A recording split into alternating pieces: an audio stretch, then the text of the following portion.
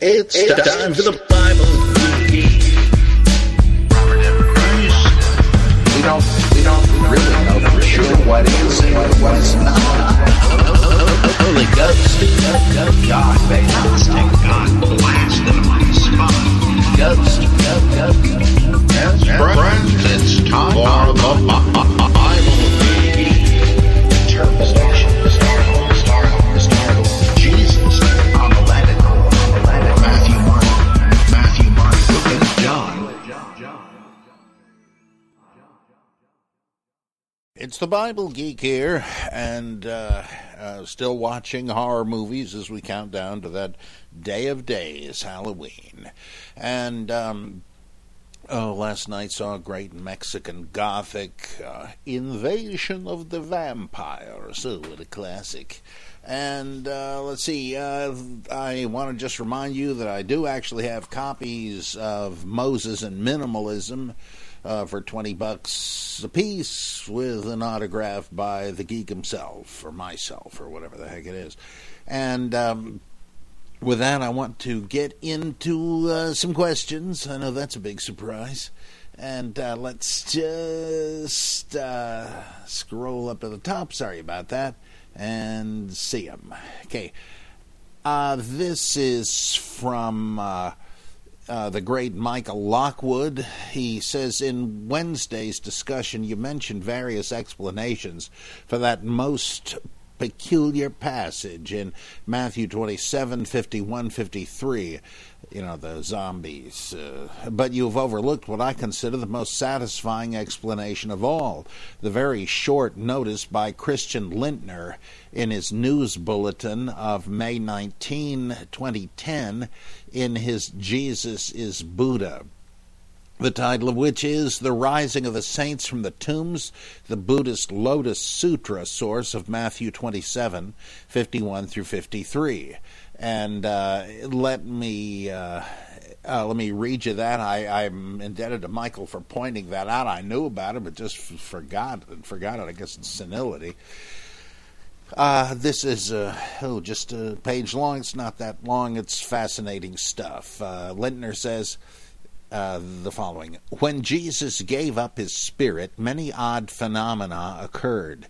One of these, obviously intended as a sort of evidence for the Christian doctrine of physical resurrection, is mentioned by Matthew 27, 51 through 53. And the earth was shaken, and the rocks were rent, and the tombs were opened, and many bodies of the saints which slept arose and came out of the graves after his resurrection, and went into the holy city and appeared to many. The identity of the bodies of these saints who came out of their graves and went into the holy city has always been somewhat of an embarrassment to even the most naive among modern theologians. One learned Danish theologian, Mogens Müller, suggests that the reference is to the prophets and righteous men of the Old Testament. Another theologian, Donald A. Hagner, admits, quote, that the rising of the saints from the tomb in this passage is a piece of theology set forth as history, unquote. To interrupt, poor Mike Lycona got a good whipping for that. Okay, back to Lindner. One cannot but smile at the opposition or conflict between theology and history that Hagner here inadvertently expresses, for what he says is simply that Matthew is not speaking the truth. However, the rising of the saints from the tombs is not merely a case of theology or myth, but a manifest case of plagiarism. We have already seen that the best and the earliest, quote-unquote, evidence for the physical resurrection of Jesus and for Christians in general has been copied by, quote, Paul, unquote, from Buddhist sources, the more than 500 brethren, etc., 1 Corinthians 15, and there's another essay on that. And when it comes to the saints rising from the tombs, we again have a Buddhist source, namely the celebrated Lotus Sutra, the Saddharma Pundarika Kasutram. The Saddharma Pundarika Sutram, still available in Sanskrit as well as Chinese, Tibetan, etc. Chapter 14 in the Sanskrit edition and English translation of H. Kern, chapter 15 in the Chinese version of Kumarajiva, I love those names, translated by W. E. Soothill, is entitled The Issuing of the Bodhisattvas from the Gaps of the Earth. Here are the main points. The multitude of bodhisattvas say to the Lord that they would like to read, write, worship, and devote themselves to the Lotus Sutra, but the Lord, Buddha, replies that this is not necessary, for he already has an enormous number of bodhisattvas able to do that. And here's the quote. No sooner had the Lord uttered these words than the Saha world, the earth, burst open on every side, and from within the clefts arose many 100,000 myriads of kotis, tens of millions, of bodhisattvas with gold-colored bodies who had been staying in the element of ether underneath this great earth, close to this Saha world. These, then, on hearing the word of the Lord, came up from below the earth. They cannot be numbered, counted, calculated, compared, or known by occult science. These bodhisattvas, mahasattvas, great beings, who emerged from the gaps of the earth to appear in the Saha world. And after they had successfully emerged, they went up to the stupa of precious substances which stood in the sky, where the Lord Prabhu Taratna, a former Tathagata, Buddha, was seated on a throne along with Lord Shakyamuni, Gautama Buddha. Therefore they saluted the feet of both Tathagatas, etc., as well as the images of Tathagatas produced by the Lord Shakyamuni from his own body. Now from the Chinese version of Kumarajiva.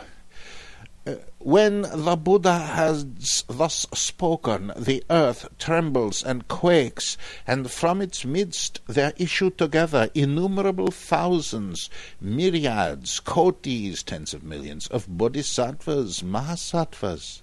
These bodhisattvas, hearing the voice of Shakyamuni Buddha preaching, sprang forth from below.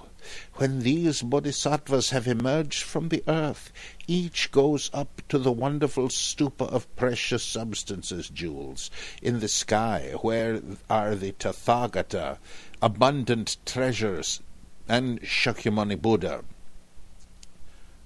By the way, I got a framed poster of Shakyamuni Buddha right here on the wall above my set of mummy action figures, I tell you. Conclusion, the saints that issue from the earth are not really the prophets, etc., of the Old Testament, but the bodhisattvas of the Lotus Sutra.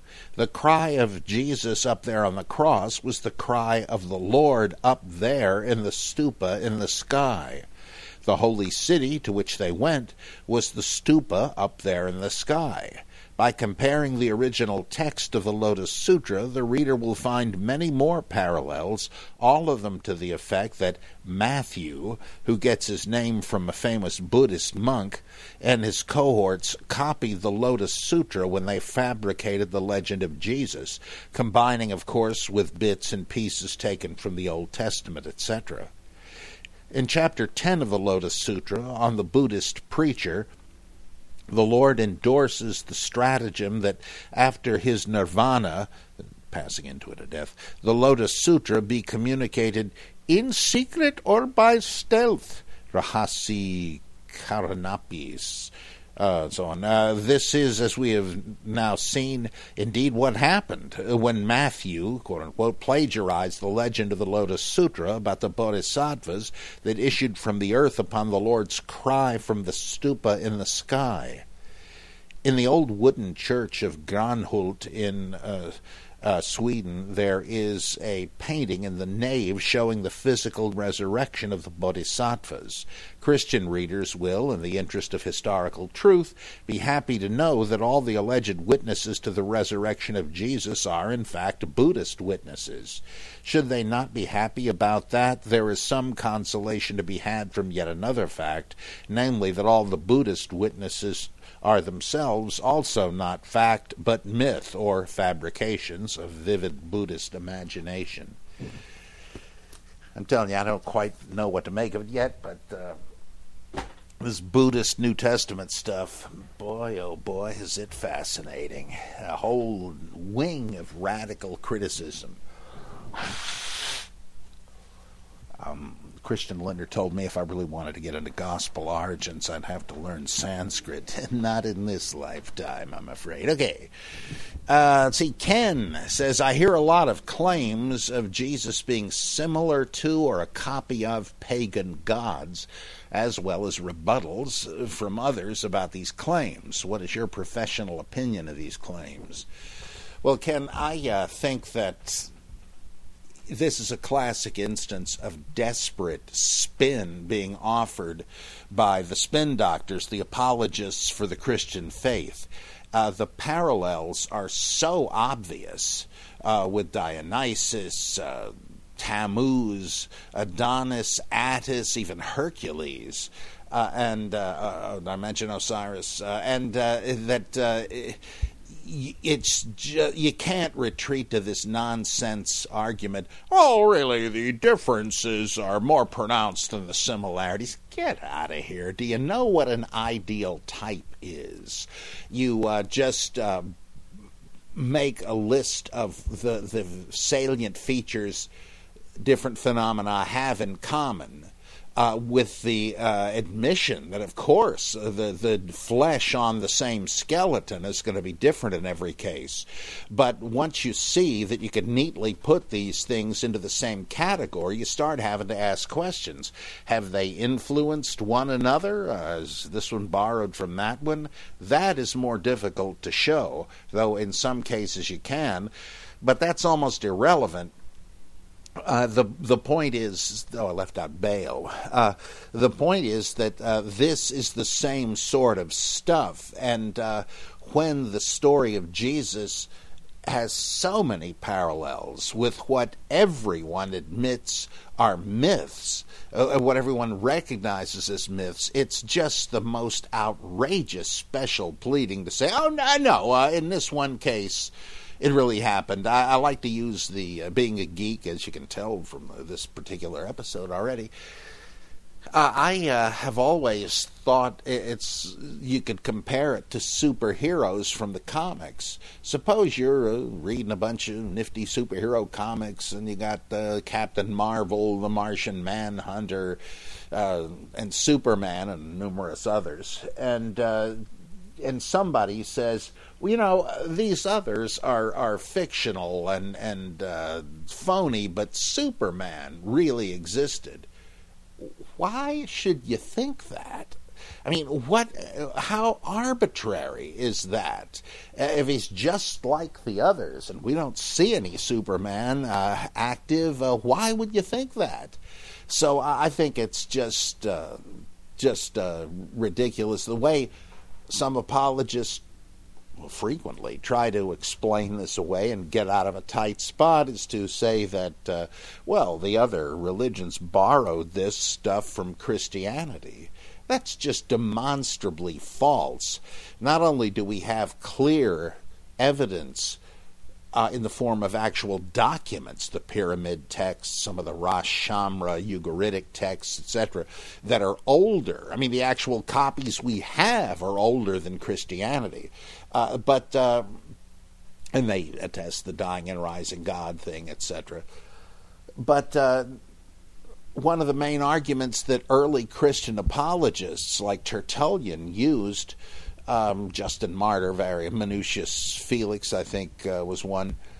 I might have the wrong guy there. At any rate, the argument they used was that,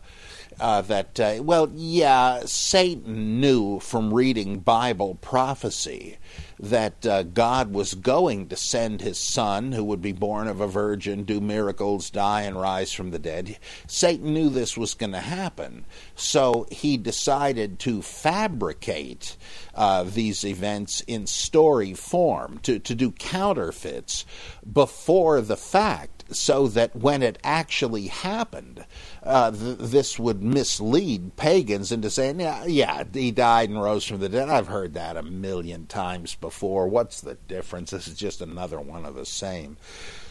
You see the problem with this argument? No one would ever offer such an argument if they thought Christians had it first.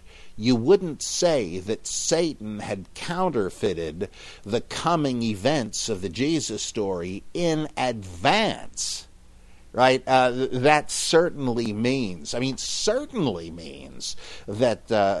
these apologists knew good and well and admitted freely that pagans had the stuff first. And I think enough said, really, on that. Okay, here's a question that came up earlier. I want to repeat from James the Jest Vegetarian. He says, could you please comment on cryptomnesia, inadvertent plagiarism in biblical scholarship? I do not know how you and other scholars can keep straight who came up with what after reading mountains of books. How do you make sure your ideas are original? Well, of course, you've said it. You got to read mountains of books. Once a student, Drew, said to me, how do you, there's so much out there. How do you decide what to read? And I said, well, you got to read everything. You do. I've found a number of places where some scholar proposes something that's already been proposed and refuted decades earlier. People often just don't know the past, but you've got to know it. Otherwise you'll be reinventing the wheel. Of course, it speaks well of you if you have come up with something that you later find scholars have already floated out there, because it means that you're as sharp-eyed as they were. So it's original with you, but you can't really claim credit for it. Right, it's that there's an important difference there, but it does mean, hey, nice work, nice going. You're pretty sharp-eyed. Professional scholars have already come up with this, and you're just as smart. But again, you don't claim credit for it, as your original observation, even though in a sense it was. So that's just. Like where I assume you mean where you have, the cryptomnesia seems to imply you did read this before, but you've forgotten, and now you are really remembering it, and you think it's occurring to you for the first time. I don't know, but this is a bit different. Anyway, then you go on. Second part of this, it seems to me that Hyam Maccoby, in his first book, Revolution in Judea, in 1973, anticipated some of the central ideas of Robert Eisenman's James the Brother of Jesus, 1996. As far as I know, Eisenman doesn't acknowledge Maccoby. Was this cryptomnesia? Two independent scholarly investigations that happened to converge? I'm going to quote Maccoby at length and tell me what you think. From page 122. Jesus' brethren and kinsmen, quote-unquote, for both, are shown as regarding him as a madman and as not believing in him. Yet this cannot be so, for Jesus' brother James became the leader of the movement. The Nazarenes, or Jewish Christians, immediately after Jesus' death, and another brother, Judas, was also prominent in the Jewish Christian church and is credited with an epistle in the canon of the New Testament. That's like whether he actually wrote it or not, right? That's probably whom Polycarp had in mind. The two brothers were probably members of the 12 during Jesus' lifetime and are to be identified with James the Less and Judas, a.k.a. Thaddeus. This has been suppressed in the Gospels in order to emphasize Jesus' isolation. One thing you have to realize about this whole thing is that it's not just connecting the dots between Eisenman and Maccoby. I don't recall if Eisenman ever actually refers to Maccoby in the work, because largely he's doing his own thing. But there is a larger tradition of scholarship on this issue of James the Just as the brother of Jesus and the leader of the Jewish Christians and so forth. and the possibility that one or both of them were revolutionists in some manner. And this probably goes back to Robert Eisler in the 1920s, who wrote a just endlessly fascinating book called, I believe it's The Messiah, Jesus, and John the Baptist. And then there were various others that kind of followed up on that. I think S.G.F. Brandon's book, The Fall of Jerusalem and the Origins of the Christian Church, and then his second one, Jesus and the Zealots. But even earlier than that, you had stuff about the Caliphate of James from Adolf Harnack and Ethelbert Stauffer and others. And there have been various people that have dealt with this. There were even people before Eisenman. Jacob Teicher, I believe his name was, wrote a whole series of articles on how the writers of the Dead Sea Scrolls were most likely the Jewish Christians of Jerusalem. So this, and Eisenman is aware of all this stuff. He doesn't claim to be an innovator. He's just carrying it forward by looking at some neglected material like the Slavonic Josephus, the Pseudo-Clementines, the various rabbinic legends and stories and so forth. So it isn't just a question of that. Now, a good example of what you're talking about is in this book Zealot by Reza Aslan, where it's as if no one has written on this before, and he seems to think or want you to think that he's come up with it all by his lonesome. I think it's dishonest because he certainly knows the work of Brandon, at least, since he does footnote him, though on a kind of marginal issue. He gives no hint as to what Brandon said about this, namely having come up with the whole thing before Aslan was ever born. And it's very similar, except that Brandon doesn't have the nonsense that Aslan has added to it. So it's really now there's a case of what literary critics call the anxiety of influence, where you want to minimize the degree to which you're dependent on earlier writers because you want to shine out like an innovator. Eisenman is not doing that and acknowledges predecessors in this. He's just carrying the tradition forward. Whether you want to call Aslan case of cryptomnesia, I don't know. I think he's really trying to pull the wool over our eyes, basically. Are there? I recorded answers to several of these questions the other day. Somehow it didn't come through, and I'm having to redo most of yesterday's podcast, so I just have my summary to work from, so I no longer know who said what, but at least let's get through the questions. Somebody asked if I have any thoughts on whether there are indisputable data about the historical Jesus. And we discussed yesterday at a bit more length than I'm willing to do again today how the supposed solid rocks of the baptism of Jesus and the crucifixion of Jesus were undeniable bedrocks for the historical Jesus, and how I don't think they are. And there are big reasons for doubting that. I get into some of that in my books. But in terms of the positive thing here, I would say that there is no indisputable minimum data about a historical Jesus, but I will say the closest thing, the thing that to me is the most important evidence on the side of a historical Jesus, is what I just talked about, the Caliphate of James. The fact that it seems like, and though this comes from spotty, patchy sources too, this notion that Jesus was succeeded by his brother James and then by his brother Simeon as the heads of the Jerusalem church. That does sound an awful lot like what's happened with the Mormons and the Nation of Islam and so forth, these succession disputes. And so by the principle of analogy, that is rendered quite plausible, and with it, the historical Jesus as at the root of it, implying that Jesus was understood to be some sort of revolutionary king.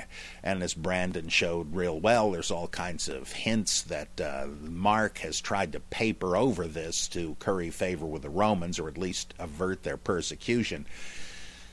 I've said before that if there was a historical Jesus, my guess is that Eisler and Brandon have got him. But, there's even that's pretty tenuous. Okay, now here's a really fascinating one.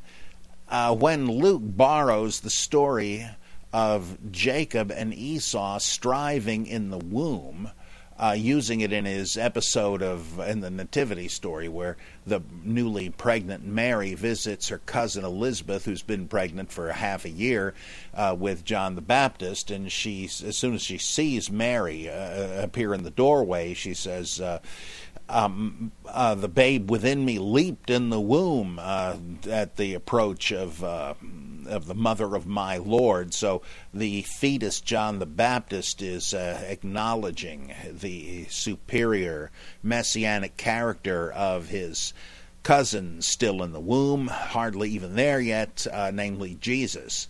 And it is certainly based on this thing in Genesis where where Rebecca says that she's got the twins struggling or leaping or striving in the womb. And the idea there is that they're contesting for primacy. Who's going to be the firstborn? And that's the first of about 3 different versions of the forfeiture of the blessing of the firstborn by Esau and his yielding it to or it being usurped by Jacob. And that's what's going on here, though we usually hear from scholars who understand this that's what Luke's getting at, that here the old rivalry gives way to a harmonious acknowledgement of the greater character of the younger, in this case of the 2 cousins. But the questioner said, wouldn't it be better to follow this out to the whole parallel and to see this having this applying to the rivalry between the movements of John the Baptist and Jesus? Luke certainly knows about this. He's trying to patch things up, that's for sure. But don't we have to see that here too, the Jacob and Esau in the womb story is reflecting the fact that the older will serve the younger, that the younger, Jesus, will usurp the primacy rightfully due to John the Baptist and temporarily enjoyed by him. Same thing comes up in the Gospel of John when John the Baptist says of Jesus, "He who comes after me was before me." It's the same sort of thing. Who's got the priority? Fascinating. That's really an excellent insight. Let's see. We have a question that's come up before, and I've certainly chewed it over and thought about it before. Why isn't Jesus named Emmanuel? Because, of course, in Matthew's nativity story, the angel says to Joseph that the messianic infant will be called, in accord with the prophet Isaiah, Emmanuel. God is with us. And, of course, he's not called Emmanuel. And why not? Why do they name him Jesus if he's told to name him Emmanuel? Or why didn't Matthew chop that part out of the prophecy, since he knows he's not going to have a character named Emmanuel of Nazareth? And the questioner said that he'd heard evasive attempts to say, well, naming him Emmanuel isn't literally what they meant. It's like coming in the spirit and power of Emmanuel. Get out of here. I think it remains a mystery, though there are scholars like Richard Carrier, David Oliver Smith, and others who have said, well, you see, this is supposed to be the point that anticipates, in the beginning, that anticipates the counterpoint at the end of the gospel, where Jesus sends the disciples on their world evangelism mission. He said, I will be with you till the consummation of the age. So Emmanuel, God is with us, and at the end, I will be with you. Now, I think, and this gets into this larger thing about Matthew being structured as a vast chiasm, where the two halves of the gospel mirror one another, etc. Well, that seems likely to me, and I do see the correspondence there, but that really does not answer why Matthew has him named Emmanuel. I mean, certainly he could have worded it differently. This sounds like, just like in Luke, you will name him Jesus. And why? So I don't think that really is an adequate answer, though it appears to be true as far as it goes. Just doesn't go far enough. Let's see. I remember John Felix asked this one. I'm wondering if you've ever heard of any scholar suggesting that the Acts of the Apostles was redacted from a shorter Acts of Paul written by Marcion or Marcionites.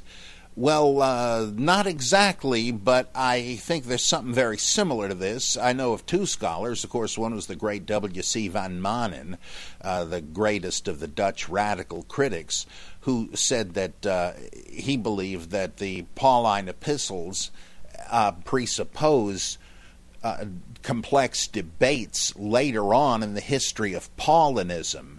None of them were actually written by Paul, which is what I think, too. He convinced me.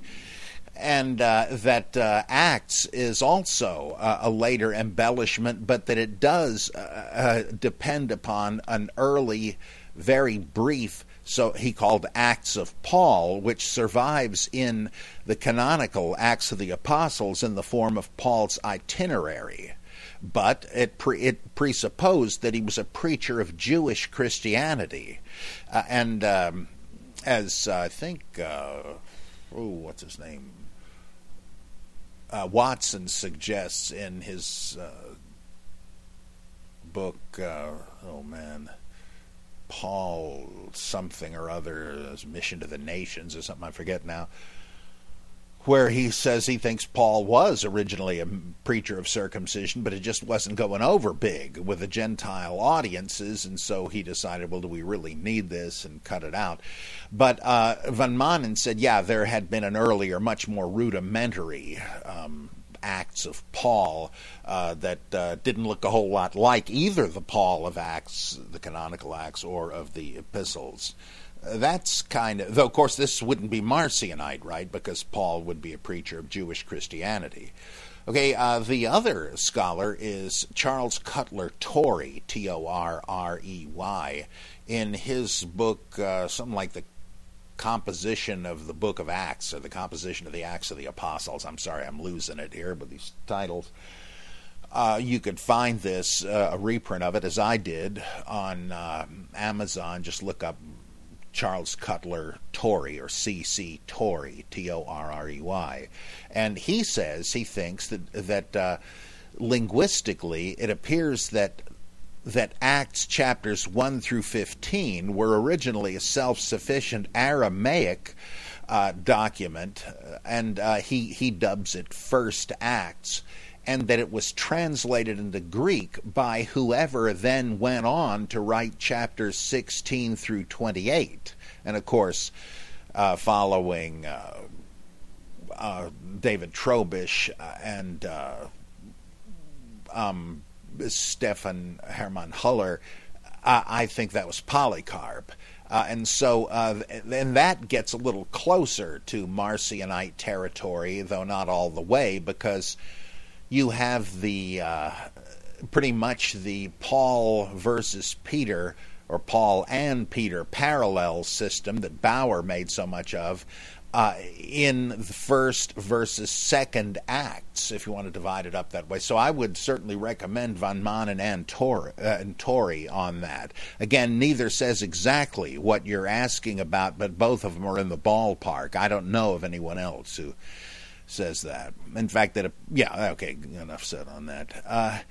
Is there evidence for a violent as opposed to pacifistic Jesus? Well, yes, again, Brandon and Eisler and others have argued that Jesus would have been a revolutionary messianic king, like Athronges, the shepherd king, and Menachem, and Simon Bar Gioris, and so forth.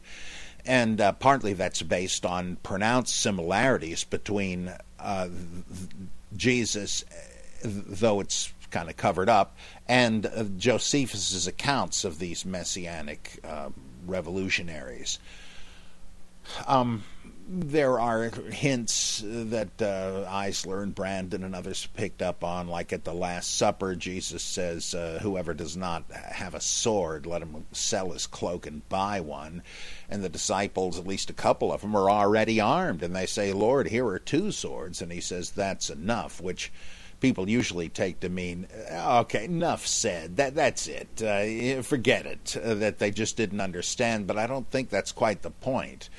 He's saying that ought to do it. That ought to be enough. For what? Well, traditionally we think of the Jesus disciples starting a fight with the arresting party in the garden. Simply, whatever they intended, God intended it for the fulfillment of prophecy. He was numbered with the transgressor, so let's make him look like one even though he isn't. And that's followed up by a framing and Jesus' erroneous crucifixion as a rebel against Rome, the king of the Jews. But think about the fact that the disciples are trying to offer armed resistance to the arrest of Jesus. That's not some play acting thing. And that he does get crucified as a rebel, and the Romans crucify him. Jews don't get authorization, that is, from Rome to stone him themselves, which you'd think they would do if it was simply a prophetic religious problem between Jesus and them.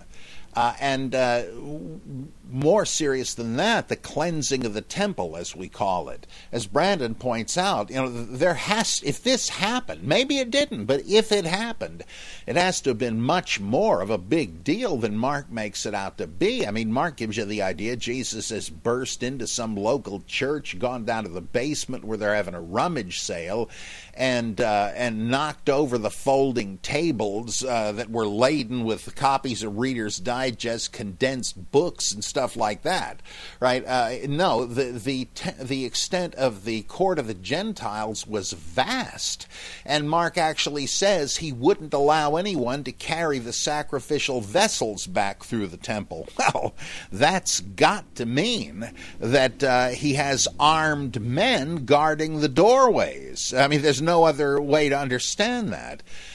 Of course, Burton Mack says that nothing happened at all. It's just worked up from prophecies and all that, and is retrojecting the siege of Jerusalem 40 years earlier. That might be true. But if anything happened, it had to be a revolutionary act with armed men.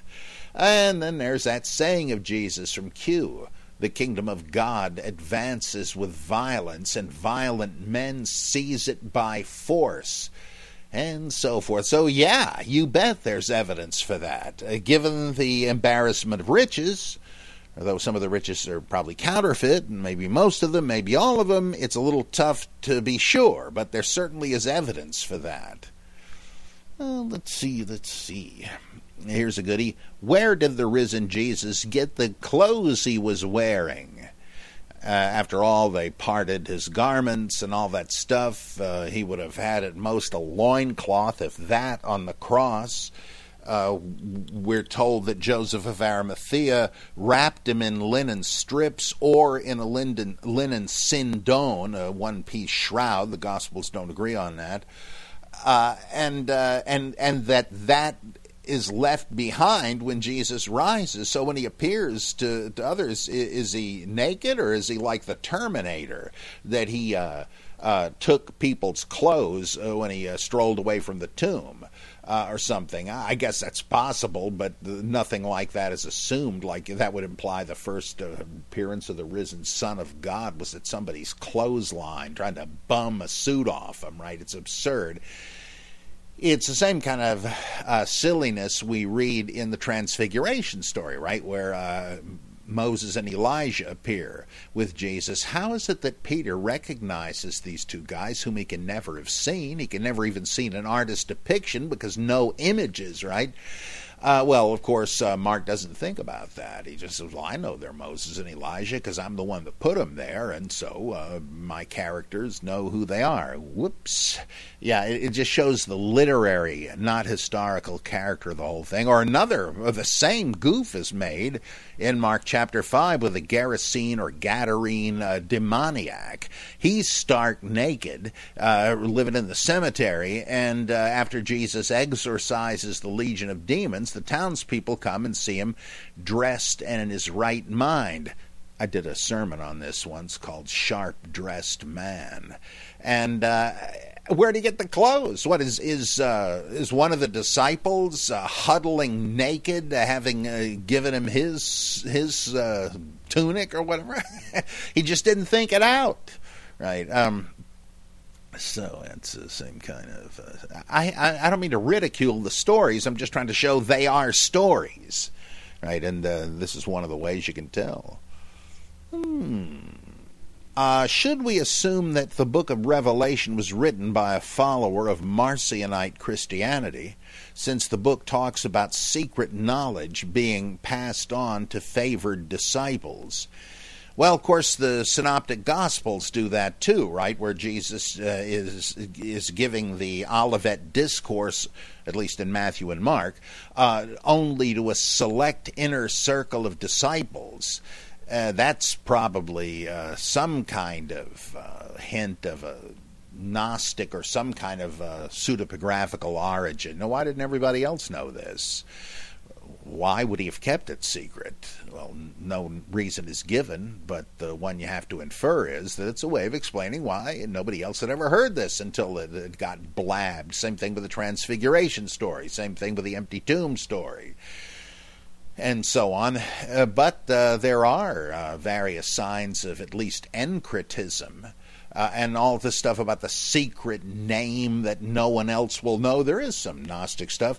Gnosticism, at least partly, grows out of Jewish scribalism and apocalypticism, and there is this privileged knowledge thing. Let him who has understanding calculate the number of the beast, for it is a number of a particular man.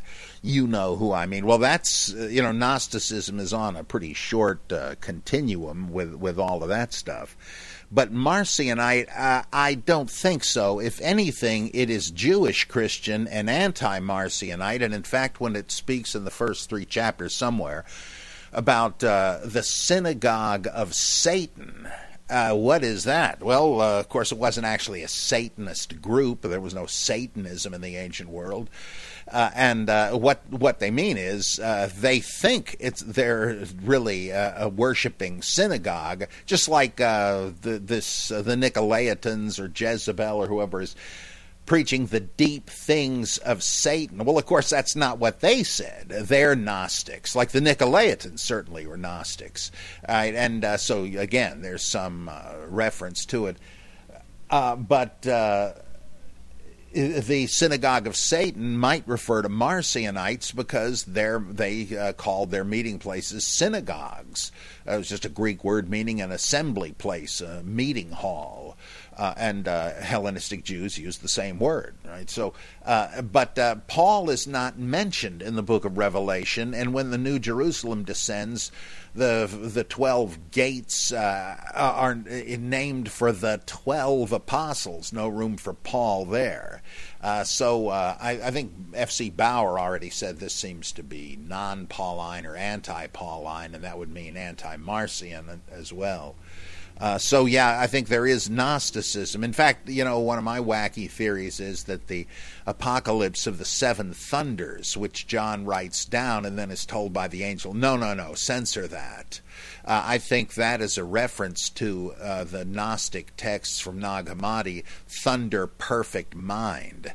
But I'll leave you to the introduction to that book in my pre-Nicene New Testament to go further.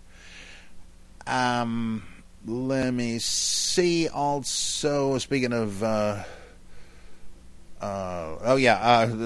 same questioner says, "What is the latest critical analysis on the author and time period of Revelation?" Well, I guess the latest might be Margaret Barker's, who I believe places it during the war with Rome in the late 60s, early 70s, CE or AD if you prefer. I am ashamed to say I've not yet read that book, though I love her work and hope to get to it before too long. But others have thought that at least chapter 11, the little scroll, dates from the time of the Emperor Nero. But most, I think, go along with Irenaeus, who said that it was written in the 90s during the time of the Emperor Domitian, and that he is the great beast. And even though the number of the beast is code for Neron Caesar, but the prevalent belief was that Nero had escaped assassination by his own guards and escaped across the Euphrates to Parthia, the great enemy of Rome, and that he would come back as the great beast, and that he would have been one of the 7 heads of the dragon, but also the 10th, and therefore he was literally, he was Nero, and Domitian was his return, either literally or figuratively. So the Nero stuff doesn't necessarily point to the time of the historical Nero. There were several people that turned up sooner or later claiming to be Nero.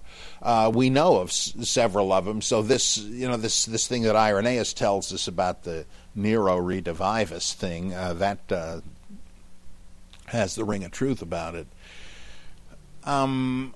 Speaking of Margaret Barker and the book of Revelation, someone here asks what I think about her understanding that in the title of it, this is the revelation of Jesus Christ, which God gave him to tell his servants what must come to pass. Margaret thinks that Jesus himself was an apocalyptic visionary, as witness her fascinating book, The Risen Lord, the historical Jesus as the Christ of faith, where she says Jesus really said this stuff, not only in the Gospels, at least some of it, but even some of the Nag Hammadi stuff, that he was a Gnostic revealer. I mean, there were Gnostic revealers, right? That doesn't necessarily...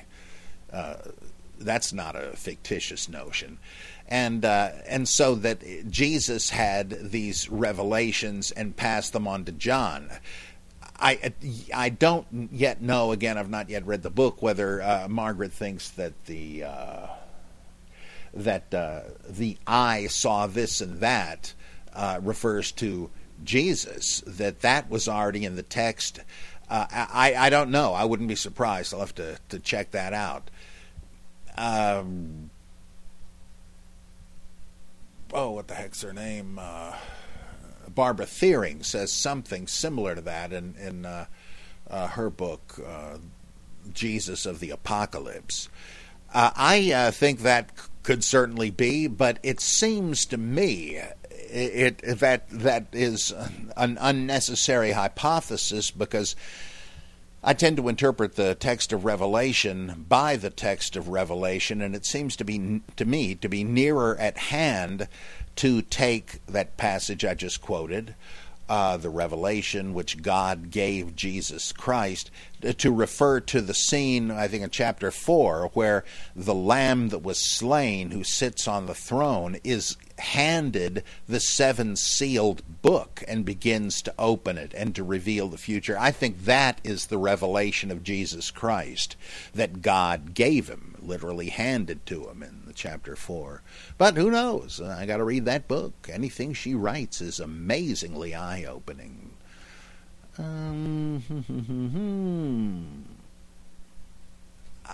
Let's see. Somebody notes that the Jehovah's Witnesses, they have depicted Jesus in different ways over the years, and that back in the early 50s, they explained that they pictured Jesus with short hair and clean-shaven because that's the way the earliest Christian depictions of him look. However, most scholars think that's because they're just borrowing the current image of Apollo. But later on, about 20 years later, the witnesses still have him with short hair, but with a beard. That's interesting because and they say that's scriptural, but of course there's no reference to Jesus being bearded. Chances are he would be, I suppose. But I think they get that because Christians have always thought this, I think it's an Isaiah passage, is a prediction of Jesus where it says, I gave my back to the smiters and my cheeks to those who pluck out the beard. Well, okay, he must have had a beard. Of course, that's exactly what's happening. That's a great case of what mythicists think happened with early Christians building the image of a historical Jesus. That we know what Jesus supposedly did by reading the New Testament. They knew what he did by reading the Old, and that Jesus was a kind of a concoction of these Old Testament and other motifs. That'd be a classic case of it. Now here's something else I hadn't thought of. In Luke 1:32, the angel tells Mary how she will give birth to a son who will be the heir to David, even though she does not know a man. Doesn't that imply that Mary is of Davidic lineage? Now, this becomes part of this Roman Catholic apologetic that some Protestants like to use too, where they say Luke's genealogy, though it's stated to be the genealogy of Joseph, is really that of Mary. Of course, this is an attempt to harmonize Luke with Matthew, who has a totally different genealogy of Joseph. That seems crazy. Jacob Neusner, the great authority on ancient Judaism, says he's never heard of such a thing. And indeed, it would be hopelessly confusing to attribute the woman's genealogy to her husband. I mean, it would lead to the same kind of confusion people have always had with the two genealogies of Jesus, right? But take it as it stands only in the Annunciation of the angel Gabriel. There's not going to be a human father, so where does he get the Davidic DNA? Mustn't it be from Mary? That's pretty good. I tend to think, though, that Luke has in mind the fact that she will be marrying a guy who is of Davidic lineage, as witnessed by the taxation census. It's Joseph who has to go to Bethlehem because King David, his ancestor, lived there.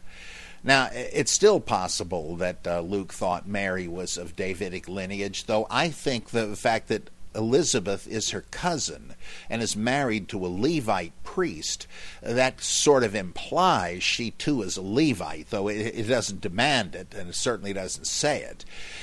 But it seems to me that Luke is saying, okay, that he's the adopted son, so to speak, of a Davidic heir, namely Joseph. But that raises a further difficulty. If it was important that the Messiah be descended from David, would anybody have taken it seriously as a fulfillment of that if your guy was not a blood descendant of David? I can't think so. I cannot believe that would have been good enough. Whence all of this mess? I mean, was he actually Joseph's son and all that stuff? Well, there are these little jogs in the narrative, like so-and-so and so-and-so begat Joseph, who was the husband of Mary, who bore Jesus. Wait a minute, you mean it's not the genealogy of Jesus? It looks like somebody has added this little thing, this distancing device, that originally it said, so-and-so begat Joseph, who begat Jesus. And in fact, and Matthew has the same sort of a thing. Who was the Joseph who was, as supposed, the father of Jesus? Sounds like both of them are trying to harmonize genealogies, which made Jesus the direct offspring of Joseph, with their miraculous birth narratives where he wasn't, even though it destroys the whole Davidic lineage thing. You're trying to have your cake and eat it too. But you got a very interesting point.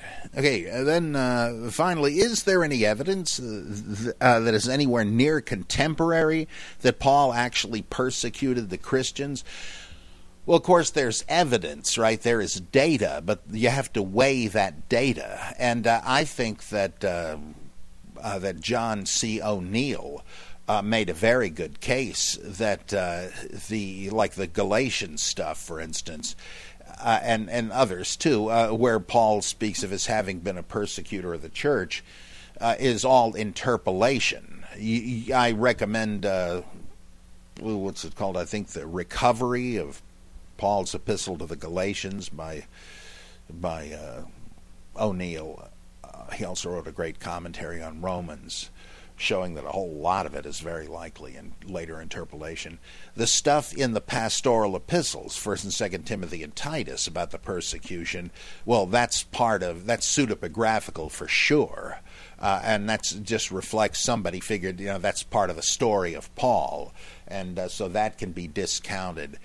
The 3 accounts of Paul's conversion in the book of Acts are literary in origin, not historical, because they bear undeniable signs of having been rewritten from 2 very well-known sources, the Bacchae of Euripides, where King Pentheus is persecuting the followers of the new Dionysus sect, and until he is miraculously converted to believe in it and then martyred. And then on the other hand, 2 Maccabees chapter 3, where Heliodorus, an agent of Antiochus Epiphanes, comes to loot the Jerusalem temple and has the stuffing beaten out of him by some angels, and this converts him to Judaism, and so forth. And there's so many parallels that it just seems to me, Luke didn't have any historical information. I think the whole thing came from a reinterpretation / misinterpretation of the claim of early Jewish, that is pro-Torah Christians, when they said, this guy, Paul, who teaches that the Torah is over with, that's absurd. He's denying the word of God. He's a false prophet, a false apostle, an antichrist. He opposes Christianity and those who believe in it. Of course, by Christianity, they meant true Christianity, their version of Christianity. People still, fog the issue over that way. Oh, we're the real Christians. Are you a Catholic or are you a Christian? What, wasn't Catholicism part of Christianity? Well, not in the eyes of some Protestants, right? So the claim of Jewish Christians that Paul warred against the truth, against Christianity, and therefore against them, came later to be innocently but polemically misunderstood as Paul actually persecuting, torturing, jailing people who believed in Christianity per se. I think it was a mistake, and that's how it came about. Plus, as Henkin points out in his great commentary on Acts, the role of Paul in the stoning of Stephen seems to be artificial, because the notion that the Sanhedrin sent him to Damascus to persecute people, the Sanhedrin and the high priest had no such authority. And he's just Luke's trying to build up, or Polycarp's trying to build up this legend of Paul as the persecutor. And then when in Galatians, what does Paul say, or whoever, I think it's an interpolation, those in Jerusalem when he went there had heard of me but never seen my face. How's that if he was associated, as Acts says, with a persecution starting with Stephen? So, yeah, I think that there is evidence that is relevant data, but whether it is true or not is the question, and I don't think it is. Okay, thanks for being with me on the Bible Geek. I have copies of Moses and Minimalism to be autographed and sent to you for a donation of 20 smackers. I sure could use it around here, the Price family. And thank you for your generosity and your interest in the Bible Geek. So I'll be doing another one soon, just for you. So see you then.